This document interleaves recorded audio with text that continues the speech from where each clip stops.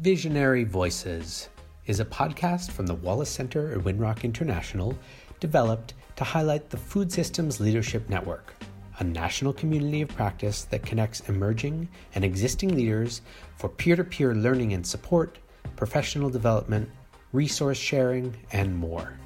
This series features conversations with leaders in the national good food movement, exploring their personal backgrounds, leadership journey, and stories from the field. I bring the perspective of being an activist who for most of my life has been involved in the Black Liberation Movement, and then later found out that there was this food movement. So it's not like I just jumped into the food movement.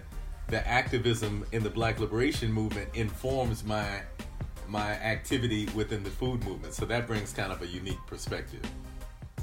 This is Visionary Voices, stories from the Good Food Movement, a podcast highlighting the voices of people dedicated to creating social change through food. I'm Megan Bucknam, and this audio series is comprised of interviews with some of the mentors of the Wallace Center's Food Systems Leadership Network.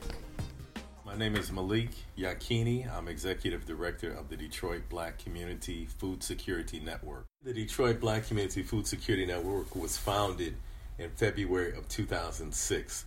And we had some initial goals, one of which was to create policy, to influence public policy. A second goal was to operate a 2-acre farm in Detroit. A third goal was to promote food cooperatives. A fourth goal was to encourage young people to become involved in the food movement. And so we began to structure programs around those goals. And those goals still really guide the work that we're doing today. Can you describe a bit of your personal background that led to the development of this network and some of the influences behind the goals that you just mentioned that really address a range of food system related issues and programs? Sure. I'm a Detroiter, and interestingly, I've lived in the same house since 1960, so it's given me a very unique perspective on my neighborhood because I've been stationary for so long. And I've watched the neighborhood evolve kind of around me. So in 1969, I was attending post-junior high school, and I had some teachers who were very concerned about the young people they were teaching, and they were themselves politically conscious.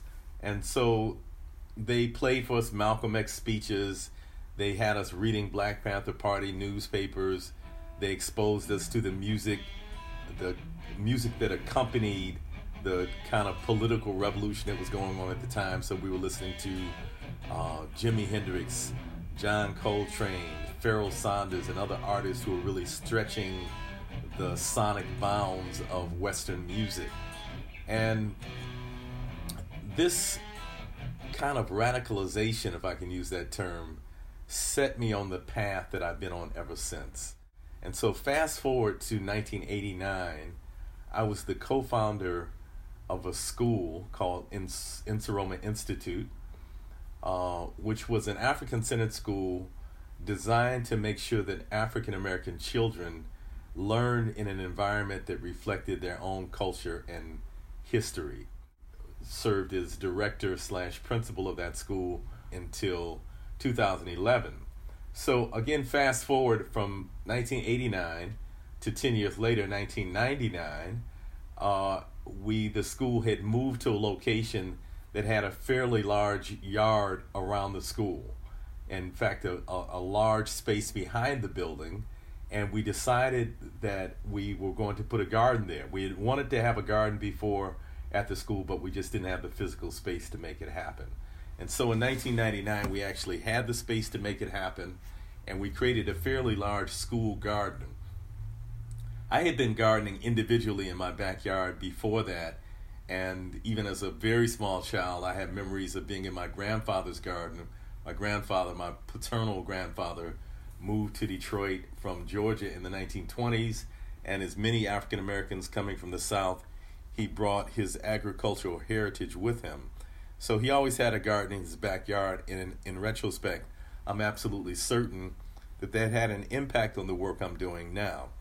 But in 1999, we started this garden. Every class in the school had a responsibility in the garden. Some classes tilled it, some classes planted, some classes watered, some classes harvested, and we developed a food security curriculum that accompanied the gardening effort that prescribed to teachers the types of things they could do at the various grade levels to infuse food security and food awareness into the school culture.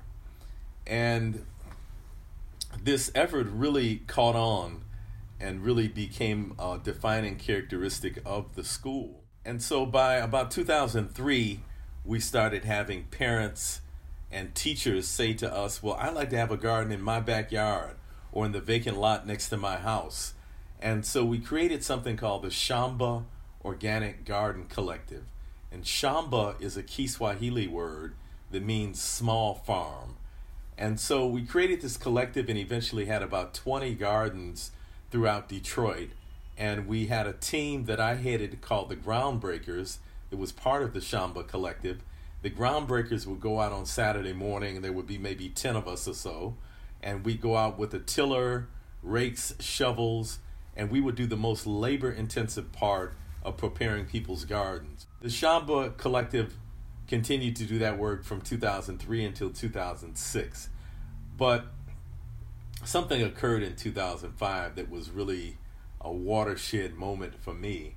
And that is, as a result of the work we had been doing at the school with the gardening and the food security curriculum, I was invited by a mentor of mine, Anand Laloli, who lives in Toronto, Ontario in Canada, but is originally from Guyana. I was invited by Anand to co-present with him in a workshop at the annual conference of the Community Food Security Coalition. And that particular year they were meeting in Atlanta. So the Community Food Security Coalition at that time was probably the preeminent organization of people around the country who were doing work that could be called either food security work or food justice work, or a few people were beginning to use the term food sovereignty. And so the reason this was a watershed moment for me is because at this conference in 2005, there was a very robust discussion happening about race and food. And the Community Food Security Coalition had contracted with a group called DR Works, which stands for Dismantling Racism Works, to operate a track of workshops in the conference offerings that dealt with race. And so there were a number of sessions that I attended dealing with race. And one of the things I came out of that conference understanding more fully is that what I was seeing happening in Detroit was a reflection of what was happening nationally. And that is that much of the work being done that was being called food security work or food justice work or urban agriculture was being done in either black or other communities of color, but it was being led by and large by white-led nonprofit organizations who were getting grants to serve what was variously described as underserved communities, at-risk communities, or any of the other words that are kind of used to describe the intentionally disinvested communities in which most African Americans find ourselves. And so that's the exact same thing that was happening in Detroit at the time. The leading organizations doing this work in Detroit were all white-led nonprofits as well, in a city that at that time was probably close to 85% or higher African American. That was eye-opening for me and very disturbing at the same time, because as I mentioned, from 1969 on, I had developed this very kind of sharp critique of the system of white supremacy, and had developed a pretty sharp understanding of black culture and black history, and was an activist in my community. Myself and others who I was in league with pushed back heavily against white people leading anything in the black community. We're not anti-white people, and so we certainly accept allies if there are white people who want to assist us in the work that we're doing. But we push back heavily against this notion that white people or any other ethnic group should come into our communities and decide for us what should be done. we strongly believe that we have both the right and the responsibility to lead ourselves, and that others who want to be helpful should follow the leadership of the people who live in the community. As a result of seeing kind of this national trend, which was a reflection of what I saw happening in Detroit, I began to formulate the ideas for creating an organization where Black folks in Detroit who were involved in food system work, either urban agriculture, or were concerned about more healthy eating, or perhaps were advocates of food co-ops, that we could create a container to bring those folks together so that we could not only participate in the food movement in a more robust way, but since we're the vast majority of the population in Detroit, that we could be in the leadership of that movement.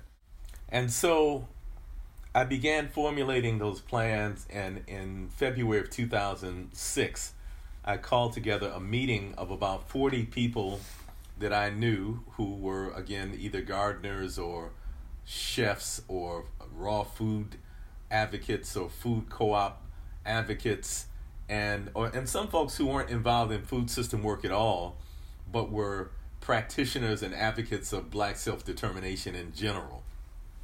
And so the 40 of us came together at Black Star Community Bookstore, which was a bookstore I owned at the time, and I presented these kind of initial plans. They were adopted by the 40 people who were there, and that was the founding of the Detroit Black Community Food Security Network. So I proposed a name they agreed to, I proposed a basic structure and some goals, and all of that was agreed to by the 40 people who attended the meeting that day. And so that was the genesis of the Detroit Black Community Food Security Network. So in a nutshell, that's kind of how I first got involved in what we now call the food movement. Malik, I'm truly appreciative of you sharing your background, and I can tell how your unique experience and perspectives have had an influence on your leadership of the Detroit Black Community Food Security Network. Can you tell me more about some of the things the network has been able to collectively achieve in Detroit? So one of the first things that we did is in June of 2006, myself and the then board president of our organization spoke before one of the standing committees of the Detroit City Council. And we criticized the city of Detroit for not having a comprehensive food policy. We also asked the city to give us 2 acres of land to start a model urban organic farm. And we asked the city for use of tractors that had been formerly used under the Coleman Young administration. Coleman Young was Detroit's first African-American mayor, and he was mayor from 1972 for about 20 years. And so there was a program under Mayor Young's leadership called the Farm-A-Lot program, and the city made available tractors and tillers to people around the city to farm vacant lots. And so we asked, where are those tractors and how can we get access to them? So as a result of that meeting in June 2006, we were asked on the spot to develop a food policy for the city, since we criticized the city for not having it. And it began a discussion with the city that ultimately led to us getting 2 acres inside of a city-owned park, getting use of, not ownership of, 2 acres of a city-owned park where we started D-Town Farm. For about 18 months after this meeting with the city council, we worked on developing a policy, a food security policy for the city of Detroit. And we looked at similar policies from cities around the country. We looked at the specific needs in the city of Detroit, and we went through several drafts and had several other community members kind of look at it and give input. And finally, in 2008, March of 2008, we presented this final draft to the Detroit City Council, and they unanimously adopted it. And so that continues to be the food security policy for the city of Detroit. And we did that because we don't think the community should wait on the government to do for them or wait on the corporate sector to do for them, but that it's important that government behave in a responsible manner and that government create policy that enables residents to do things for themselves. So the writing of the food policy, the creation of the Detroit Food Policy Council was kind of one of our major efforts. The second major effort was his farm, D-Town Farm. And D-Town Farm continues to be our largest and most labor-intensive effort. And so last year at D-Town Farm, we grew more than 38 different fruits, vegetables, and herbs. We have an annual internship program where each year we're training a new cohort of urban farmers. We do a ton of agritourism. We have close to 1,000 people who come to our farm every year for tours, and we're able to expose people through those tours to both the great potential of urban agriculture and also are able to engage them in discussions about how race impacts the food system and about the African contributions to the development of agriculture and about sustainable energy and water conservation and all kinds of topics that are related to the work that we're doing. So we got quite a bit going on at D-Town Farm, and it's certainly one of the premier urban farms in the country.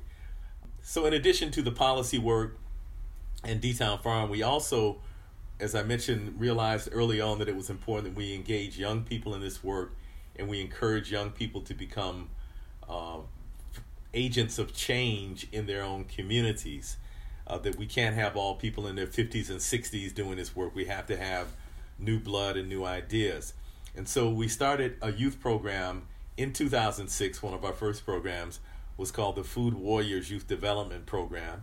And we continue to operate that program in 2 locations in the city of Detroit. We teach young people how to build and maintain raised bed gardens, how to cultivate those crops, how to harvest the crops, how to prepare the foods in healthy ways, and we teach them about food justice concepts so they can be, as I mentioned, agents of change within their own community. And then we also have a national presence both through the lectures that we do throughout the country and also through our participation in the U.S. Food Sovereignty Alliance and more recently in what's called the National Black Food and Justice Alliance, a national grouping of Black folks doing food-related work throughout the country. So once again, we understand that we are more powerful when we function as a collective as opposed to being scattered individuals. And so we're providing the vehicle to organize Black people throughout the country via the National Black Food and Justice Alliance. Okay, so I'm standing here talking with Shakira Tyler. We're at the Detroit Food Summit 2018, Detroit Food 2018. What workshops did you go to today? How? I went to the Community Land Trust workshop and the crowdfunding for small farmers workshop. Coming here is about sharing space, networking, just sharing positive vibes with folks that have similar interests as you. The big program that we're working on right now is something called the Detroit Food Commons. And so we are actually building a new building right on Detroit's main thoroughfare in a neighborhood called the North End. This is a new 30,000 square foot building, the cornerstone of which will be a cooperatively owned grocery store called the Detroit People's Food Co-op. And so currently I spend most of my time on that project. In fact, I spend most of my time meeting with our project manager, meeting with architects, meeting with the construction company, meeting with financiers, meeting with various consultants, meeting with city officials, and trying to get this construction started. We've been working on this program since 2010. And interestingly, the first step in the program was facilitated by a grant we got from the Wallace Center to do a feasibility study. And so we started with the feasibility study, and we've been working on this since 2010, and we're very close to actually beginning construction. So we think that we will begin construction this year, and the store will be open in 2019. Wow. The network has done so much impressive community-centric work in both Detroit and around the country. I just loved hearing the strong emphasis on community organizing and convening, as well as the development of young people. It seems like the Detroit Food Commons Project will provide space for these existing and new complementary programs to really flourish. Is there a central vision for this project? So I wouldn't reduce it to a singular vision, but yes, we have some very specific ideas about what the Food Commons will do. Cornerstone of the building, as I mentioned, is the Detroit People's Food Co-op. And so we think that cooperative development is extremely important, and in fact is really the only way that people of African descent in the United States are going to be able to galvanize our collective economic power for our own collective benefit. One of the goals is to promote this idea of cooperative economics in the face of the kind of rapid, almost predatory capitalism that we see playing out in Detroit and throughout the United States. We're presenting another style of development that is a grassroots-led style of development that can actually empower people in the community and give them ownership. And so that's one of the things that we hope to accomplish by this project. The other thing that we're hoping to accomplish is to create kind of integrated horizontal economy. So we have D-Town Farm and many other people in the city of Detroit who are running either small farms or gardens, and many of them are selling their produce. And so the Detroit People's Food Co-op will be a venue that local growers can sell to, and we will intentionally source as much as we can from local growers, provided that they can meet the food safety regulations that we'll have in place. We intend to source as much as we possibly can from local growers. And so this will help to stimulate the local economy and help to give a boost to local growers. And again, the idea is to create kind of a closed loop system where we can circulate our own wealth within our own community. And so with the co-op, even though it's clearly Black-led and it's in a majority Black neighborhood, it's not exclusively Black. And so we want people of all ethnic groups to shop at the co-op, and we have people of all ethnic groups who are currently member owners of the co-op. And so that's an interesting thing about Black self-determination, because in the United States, Black people don't live totally in isolated pockets. And so that when we create programs and policy to primarily benefit our community, it also benefits others. So for example, the food security policy we created for the city of Detroit didn't just benefit people of African descent, it benefits all Detroiters. And so similarly with the Detroit Food Commons, although our focus is clearly and unapologetically on uplifting the African American community, it benefits the entire city. So we're acutely aware of that kind of dynamic that occurs as we're doing the work that we're doing. Your Detroit Food Commons project is such a great example of how one community can really leverage their resources for the betterment of their own community as well as the larger city or region that they are located in. In addition to capital resources, your project makes me think about the rich social capital that'll be exchanged throughout this project's development. With this in mind, I'd like to ask you a little bit more about your thoughts regarding mentorship. Mm-hmm. Well, first of all, I'll say that unfortunately we live in a society that still defines many things from a Eurocentric perspective. And so the word mentor itself actually is a Greek word. So although I use the word because it's kind of in the common lexicon, I just want to point out that it is a culturally specific word that has a particular history. And so this idea of defining everything through the eyes of Western Europe is something that we push back against. And so many of us in what we term the African-centered community, though that group of Black folks who heavily identify with our African heritage and have studied kind of some of the precepts upon which African societies are built, prefer to use the term jegna, which is a term that comes to us from Ethiopia that speaks to kind of what in Western society people would call mentoring. But for the sake of this conversation, I'm going to use the word mentoring. So I think it's extremely important that we have systematic ways of passing down the knowledge and the cultural memory and the life experiences of people who are more experienced to those who perhaps are less experienced. And I want to be careful not to create a hierarchy when we talk about mentorship, because what I found is that everybody is bringing something to the table. I can't possibly see the world in the way that a 20-year-old would see the world, because they've been shaped by different forces. And so that's not to say that the way I see the world is better than the way a 20-year-old sees the world. It's different. And I certainly have something to offer that 20-year-old based on my decades of experience in the movement for freedom, and in the last 20 years or so in the food movement. The young person also has something to offer me. They have a unique perspective that I couldn't possibly have. I'll give you a specific example.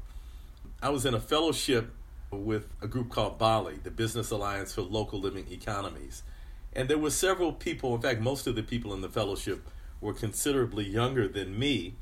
And one of the things that I really learned from them is the importance of self-care. So that's kind of a hallmark of, young activists today. They're very concerned about and acutely aware of the need for self-care. And that's not really something that was part of the work ethic in the generation that I come out of. In fact, our work ethic was basically you put your nose to the grindstone and you keep it there 24/7. And if you let up, somehow you're a traitor to the people. And so this is a specific example of how I was enhanced by being in spaces with these younger people who had another perspective that was shaped by the time period that they live in. So I prefer to think of, mentorship in a more circular fashion, where certainly the older, perhaps more knowledgeable, or maybe not even always older, but perhaps the person who is more knowledgeable in some specific ways and has more experience in some specific ways creates a relationship with the person with less knowledge in those specific areas and perhaps less experience, but it's still an exchange that occurs and both parties grow as a result of that. Sticking with this theme of growth, how do you think the good food movement will grow in the next 25 years? One of the things we have to start with as we're discussing the American food system and the food movement and how the food movement might create a food system that is just and equitable is we have to start with the question of land and a recognition that the United States is essentially a settler colony, that you had people from Western Europe who came here and through various means, often through violence on a scale that is unimaginable, and through treaties that were often broken, came and occupied all of what we now call the United States. And there were hundreds of nations of indigenous people who were living on this land, who were either exterminated or who were pushed onto reservations. And so we can't just overlook the fact that because, the United States has existed since 1776, that the land was essentially stolen. How do we create a solution that represents relative justice and that breaks this almost monopoly that wealthy whites have on land ownership in the United States and distributes land in a more equitable way so that everyone has the opportunity to have access to land in order to build greater food security in their communities? And so we know with African people in this country that in the period following the ending of formal chattel slavery, that black people began to purchase land and own tremendous, millions of acres of land at the turn of the last century. But at this point, we own less than a tenth of what we owned, in 1900 or so. 1910 actually was when we were at the highest level of black land ownership. So in terms of what I would like to see for the food movement in the next 25 years is that we fundamentally shift the ownership of land in the United States, because really land is the basis of power. Whoever controls land really has the ability to produce wealth as well as to produce food. And so if we want a just and equitable society, we have to rethink this idea of land ownership. In fact, I would hope even the food movement would push back against this very Eurocentric idea of private ownership of land. This is not a universally accepted idea. The Native American population didn't have this concept of individual ownership of land where you then pass that land to your descendants through perpetuity. And the same thing on the African continent. there wasn't this concept of individual ownership of land. So I would hope that the food movement would address these fundamental issues and not just address issues of how do we get organic quinoa in food co-ops in affluent communities, but really address the fundamental basis of inequality in American society. From your perspective, what are some of the main inequalities within American society today? One of the unique things that I think my experiences allowed me to bring to the food movement is that the majority of my life I've been an activist in the Black liberation movement, and that in many ways shapes my thinking and my actions. And so I bring that into the food movement, and again, it kind of gives me a unique perspective. We really like to look at the root causes of injustice and inequity, and there's these systemic causes that we always like to point out. One is the system of capitalism, which we think is terrible for both the planet and for human beings on the planet.